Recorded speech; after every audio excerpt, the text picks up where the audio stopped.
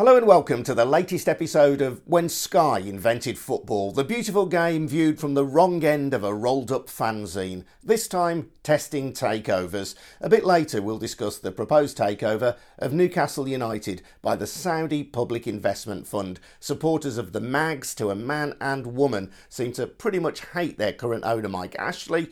But should investment by representatives of a regime mired in repression and human rights abuses be any more welcome? First though, the ongoing plight of Charlton Athletic, and a bit of context on this. When I created Britain's first national football fanzine, Off the Ball, back in the mid-1980s, one of our key demands was the creation of a membership scheme for directors to prevent them running clubs for their own interests rather than that of the clubs they owned. I remember it vividly. We were in a hotel room at the NEC, that's me and my co-conspirator Steve Beauchamp, where the Football League Secretary Graham Kelly, later the Chief Executive of the Football Association, was cutting his toenails in preparation for a speech he was giving that evening. A membership scheme for directors, mused Kelly. Yeah, that's interesting. We have no specific plans at the moment. On paper, football has come a long way in the 3 decades since then. Both the Premier League and the Football League have an owners and directors test to weed out those who can't be trusted with the custodianship of much-loved community institutions like football clubs. Yet in reality, how much has changed? In episode 1 of this podcast in January, we spoke to Dave Thompson, a Charlton Athletic fan, lifelong, celebrating the takeover of his club by a company called East Street Investments, fronted by majority shareholder Tanu Nima. Now, the arrival of ESI meant the departure of much-loathed owner Roland Duchâtelet. But now the EFL is investigating whether the new company can actually fund the club as promised, and the Charlton Athletic Supporters Trust, or CAST, has warned that the very existence of this much-loved South London Championship club is under threat. Let's speak to Dave Thompson now. Dave, deja vu all over again by the sound of it. I'm afraid it is, Adrian, I'm sorry to say. When we last spoke, I was, like every other Charlton fan, celebrating the fact that it looked like we were finally rid of Roland Duchâtelet's lack of ambition and drive for the club. We had the promise of wealthy investors, inverted commas, and the sort of exoticism of Arab owners, Abu Dhabi, all a little bit mysterious. None of it had broken to the supporters ahead of time. So it all looked like it had been very professionally done in terms of the takeover. We weren't given any view of what was involved in terms of the price or the specifics, but we've worked our way through that. Pretty much it looked like they had paid 50 million or thereabouts for the club. Lock, stock and barrel was the expression I think used originally. We were introduced to Matt Southall, a Mancunian or from those parts. Matt Southall's very polished operator, very smooth talking. He came in and he said all the right things to our supporters. He told us that they were going to address all of the historical problems that we'd had with Roland Duchâtelet in terms of engagement, building within the community, wanted to support the club's community trust. He wanted to work with the supporters groups. Everything sounded great. Matt was all over Twitter responding to fans. He appeared, he's very visible. Duchâtelet had notoriously only seen one game in 6 years. Southall was there from the beginning, walking through the lounges, shaking hands with fans. It was great. All looked wonderful. Very quickly, and this was, bear in mind, this was December was the talk-up time. The deal didn't really get ratified until the first week in January. We were told that the EFL had been, looking at the people involved and be considering the takeover, but we seemed to get the green light. I think it was the 2nd of January, and Southall spoke to the fans on the 7th via a video recording at the club. And it was all sweetness and light. They told us they were determined to get the deal done for early January because we desperately needed more bodies in. The club had been struggling with up to 13 first-teamers out for 3 months, and we were in trouble. So we really needed bodies in. We expected them to spend some money, which wouldn't have happened under Duchâtelet. And then we watched January come and go, really. We brought in Andre Green from Villa. He was an okay player, cameo player, but he was only on loan till the end of the season, so no big commitment. Southall then spent a couple of weeks He met the owner at Peterborough, who he knows, and he was tweeting all about this to the fans. And he was lining up potentially Ivan, Tony, and Madison from Peterborough, who would have been big money buys. The fans were all excited. This was the sort of thing we were expecting to see. But very quickly that died down and nothing happened. And we ended up right at the death, usual Charlton thing. I can't even remember the names of the players. We brought in 2 players I'd never heard of. They haven't played, haven't appeared. So we hadn't seen anybody. What also happened in January is it became clear that East Street Investments hadn't bought the club lock, stock and barrel. And they'd only actually bought the football club. They hadn't bought the Valley or Sparrows Lane, which is our fairly extensive training ground. And my understanding is that both the ground and the training ground are still owned by previous owner Roland Duchâtelet. They are. What we established was Roland had not sold those 2 assets, and the reason we were given, they said that they were in such a hurry to get the deal done so that they could maximise the January window. They hadn't been able to do due diligence on the assets. So they hadn't bought those, but he assured us that that wasn't a problem, that they'd had an agreement with Duchâtelet that they had 6 months in which to complete the due diligence and acquire the assets. Now, Duchâtelet is on record as having said months and months back that the football club he would sell for £1, but the money was in the Valley and Sparrows Lane. So this is where he wanted his 50 million quid. So on the face of it, it looked all of a sudden that they'd actually maybe only spent £1 to acquire the club. They hadn't put any money in January, and alarm bells started to ring. That was a real struggle because no money appeared to come into the club during January. We hadn't signed any players really. We hadn't committed to any significant cost. Nothing happened in February. The team was still battling for us. We were making some progress, but not much. And then in early March, we then had an absolute bombshell land, a public spat between Naima and Southall. And this was carried out, Naima on Instagram and Southall on Twitter and using the club's website. But basically, Naima lost his temper, I think, and accused Southall of abusing the club's finances and his money, in inverted commas. We then had a whole host, days and days, the fans were wrapped with it, days and days of revelations and postings of bills and invoices. And then we got a whole slew of information showing bonus payments to not only Southall, but to also the other directors who we'd seen nothing of and didn't really know what value they were bringing to the party. But Naima was throwing mud in his direction. Southall then said that Naima hadn't put any money in. There'd been no money in the club, which made a mockery of the whole farce during January of attempting to sign Tony and Madison. And it has got worse from there. So there was a fallout, and the executive chairman then, Matt Southall, was kicked out of the club by Naima, along with another director. 2 different directors were drafted in. It's not clear then, is it, what the situation is for the club going forward? Because the ground is still owned by its previous owner. The training ground is owned by the previous owner. The football club is presumably owned by Tanu Naima, but with little evidence of any spending power. I know that he has said, by the way, in fairness to him, he told the BBC, I can confirm I've received correspondence from the EFL.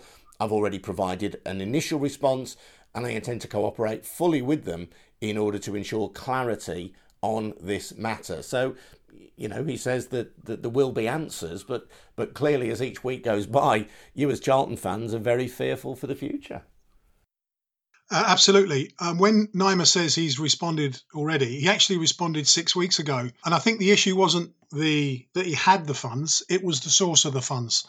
Now, he claims to have responded to that 6 weeks ago. EFL are clearly unhappy, not satisfied, hence this investigation that they've launched. So we are in a mess. Naima is the owner. He has 65% of East Street Investments, and Southall has 35%. But anyway, it does appear that they only paid £1 for the club. That was confirmed on a radio show this week. So that's the state that we're in. Does Naima have the money? We don't know. Will he be able to invest it because the EFL won't recognise it? We suspect not. So the fans are very fearful that Naima's pretty much lost. There was an article saying he was trying to sell the club in the Evening Standard. They reported that a couple of weeks ago, that he was hawking it round for trying to get a sale for £1 million, £2 million. I mean, good money if you can get it for a club you paid £1 for. But we're in a mess because it leaves us at the door of the administrator, but that's the state that we're in. There is one added confusion to this, if it's not complicated enough already, and that is that a number of ex-directors, I think there were 7 of them, have loaned money to the club over the years when the club's needed it. It's always been on an interest-free basis. It's a friendly loan, and it was only ever repayable, they all agreed, if the club got back into the Premier League, in which case the club could afford to pay them the money back. But they're owed about £7 million between them. I think 3 of them have taken some action against the club when all this started to go wrong a few weeks back. They had a first charge on their debts to the club. And it looked to them that the deal that Du Châtelet had done with East Street Investments had not taken that into consideration. Now, I suspect they weren't bothered at the start because, like everybody else, it looked like East Street investors might be good news for the club. Clearly, that not being the case, they've moved to press this legally. I understand there is a case going through at the moment waiting to be heard, and that may well deem the original sale, illegal. If the EFL's investigation helps that, all well and good.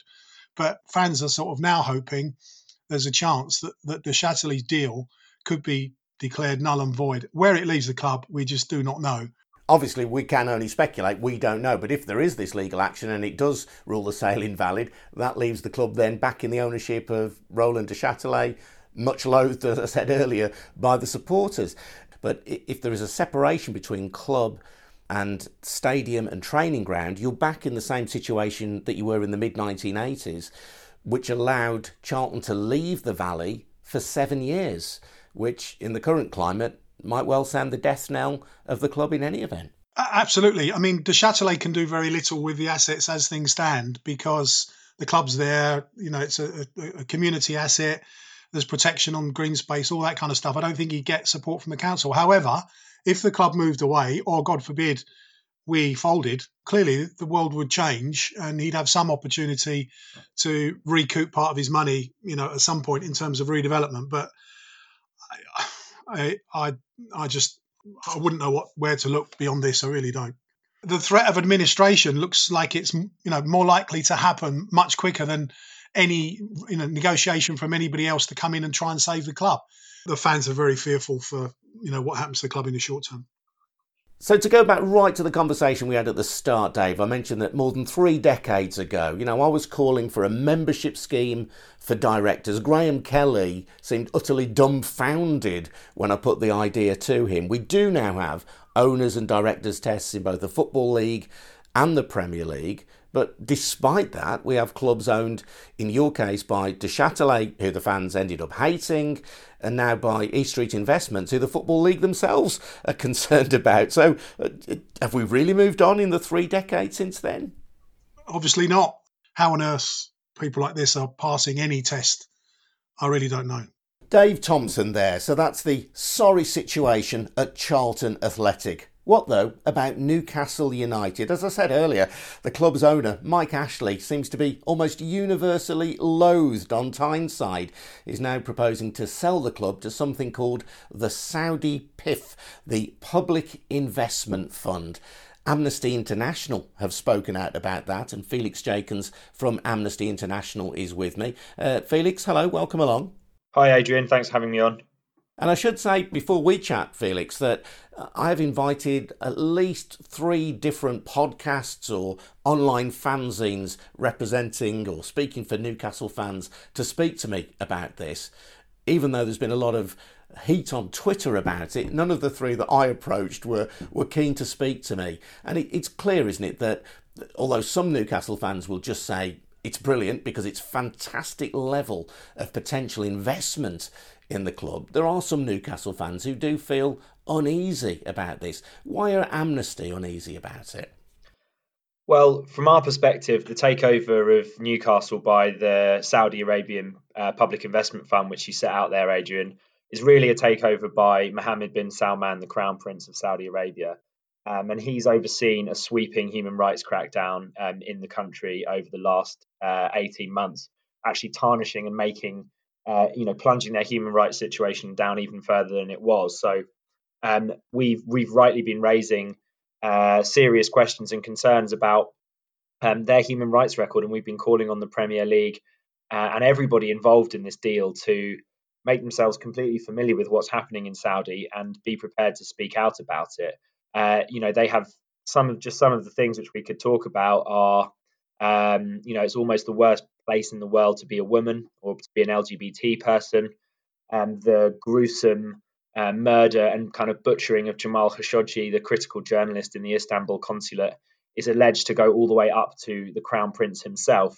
And the war in Yemen continues unabated, with the Saudi-led coalition repeatedly targeting civilian targets, including schools, hospitals, and mosques, including very unfortunately, memorably targeting a bus full of Yemeni children on their way to school. And this is now the public investment fund, as I said, very much controlled by Mohammed bin Salman, that will be buying Newcastle. And we've been really making the case that everybody who's involved with that, and that includes fans on Tyneside who are understandably looking for an injection of cash and new momentum and ownership, should make themselves very aware of. And Mohammed bin Salman, sometimes referred to just by his initials, MBS, he said that he had no involvement in the killing of the journalist in the Saudi consulate in Istanbul, but he was a fierce vocal critic of MBS, wasn't he? So whoever did it presumably did it in order to try and please MBS. He has said that. He also did say that he takes what he described as full responsibility when his government was instigating the sort of sham trial which took place for the 5 people who have now been sentenced to death. But the UN and the CIA have both publicly stated that they while they haven't directly said that he was responsible, they've said that it seems likely that he would have had involvement. And Amnesty called the trial a whitewash, not a fair trial, and those individuals, we don't believe, are the people who were behind the killing. Now, I don't know how much your listeners know about how Saudi's run, but it's a theocratic monarchy. Government control is total, and it seems very unlikely that anything happens in the kingdom or at the Crown Prince's request without him knowing all about it. And in terms of the Public Investment Fund, MBS is the chair of that. And even if he may not have a direct involvement of how the money is spent at Newcastle United, overall, this is a fund of which he has ultimate control. Yeah, that's correct. These investments will be ones which are being directed by him. There's no question about it. And this investment and seeking to invest heavily in sport is a kind of cornerstone of this Reform 2030 agenda, which the Saudis are pushing to try to kind of clean up their act internationally. And we're seeing them invest very heavily in sports. So the clash on the dunes, the Anthony Joshua fight from the end of last year was probably the previous high watermark in that process. But definitely getting the bauble of a Premier League club would really be taking things to another level and be giving them the opportunity to create this different narrative about Saudi Arabia, which isn't one about their human rights violations, their bombings in Yemen and their killing of journalists, but about them being a progressive, internationally focused country that's investing heavily in sport. And you've used this phrase, I know, in the past, sport washing, haven't you, in relation not only to this potential takeover, but to Manchester City, the involvement of the Abu Dhabi royal family in Manchester City's case, the idea that you buy a big, globally recognised football club in order to burnish your image and look progressive, look cool, and hope that we'll overlook some of the unpleasant things. Yeah, we have. We've seen sports washing taking place in a variety of different countries, and you could look all the way back to the Beijing Olympics as a way for China to do that and to detract from its human rights record. But certainly with Man City, with PSG, countries like Bahrain hosting Formula One races, so the situation with Saudi isn't unique, and we've been talking about sports washing for a really long time. But this is one of the biggest tests yet, and it's on the Premier League shoulders now, especially when you look at the severity of the human rights abuses that are taking place in Saudi Arabia. They are there for all to see. Amnesty recently published our annual death penalty report, recording over 180 known executions in Saudi Arabia. So they're one of the most prolific users of the death penalty. And just to remind that some of the offences that people can be put to death for there, and those executions can be carried out by beheading, can include just being an LGBT person, or adultery, witchcraft, dissent against the state can all land individuals with the death penalty. So, Saudi have good reason to want to create a different narrative about who they are and what they're about. But as Amnesty International, we're going to continue to talk about their human rights violations.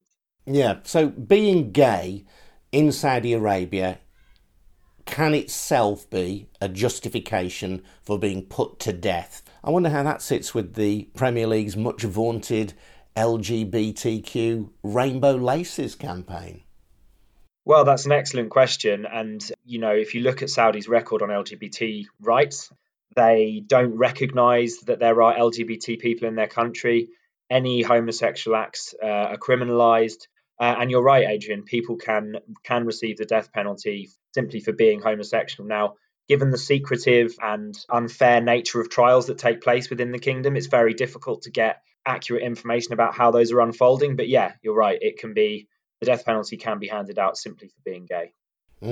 If you're a long-suffering Newcastle United supporter, you might look at it and say, well, look, the Saudi regime, whether or not people regard it as repressive, that's for the Saudi people to be concerned about. Here we are in the UK. It doesn't affect us. They are a government with which the British government does business, sells arms to Saudi Arabia, has a very friendly relationship with, that we buy oil from, so they're players on the international stage. Why should Newcastle United be denied the opportunity to fulfil their potential as a football club?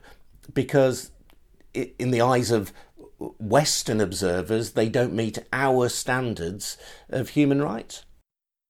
Well, that's a good question, and when we're talking about these issues as from an Amnesty perspective, we're not trying to target Newcastle United fans or make them feel guilty or anything about the fact that success might be coming back to Tyneside. But our job as a human rights organisation is to raise these issues to make sure that they're part of the debate. And one of the reasons that we're so vocal on this particular issue is that, unlike many Saudi investments which happen under the radar and are about business and don't necessarily have any human rights violations associated with them, those aren't about PR, those aren't about spin, and those aren't about appearing to be progressive and to try to whitewash away those human rights violations. Those are business dealings. Amnesty doesn't oppose doing business.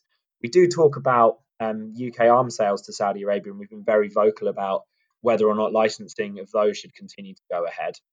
And they currently aren't going ahead to Saudi Arabia. But with the takeover of Newcastle, it isn't about football and it isn't about business. It's about sports washing, and it's about detracting from the negative publicity which is rightly going Saudi Arabia's way because of their appalling human rights record. Felix, thank you very much indeed. I should say, by the way, that I did put many of these points to the Premier League, who simply said to me, we haven't made any comment about the proposed takeover of Newcastle United. So they had nothing to say about the whole raft of issues, very important issues, raised by Amnesty and by other concerned people, other concerned football fans at this time. So anyway, thank you very much indeed for listening. You've been listening to When Sky Invented Football. My name's Adrian Goldberg. If you do want to get in touch, you can drop me an email, goldbergradio@gmail.com. You can follow me on Twitter @Goldberg Radio. See you next time.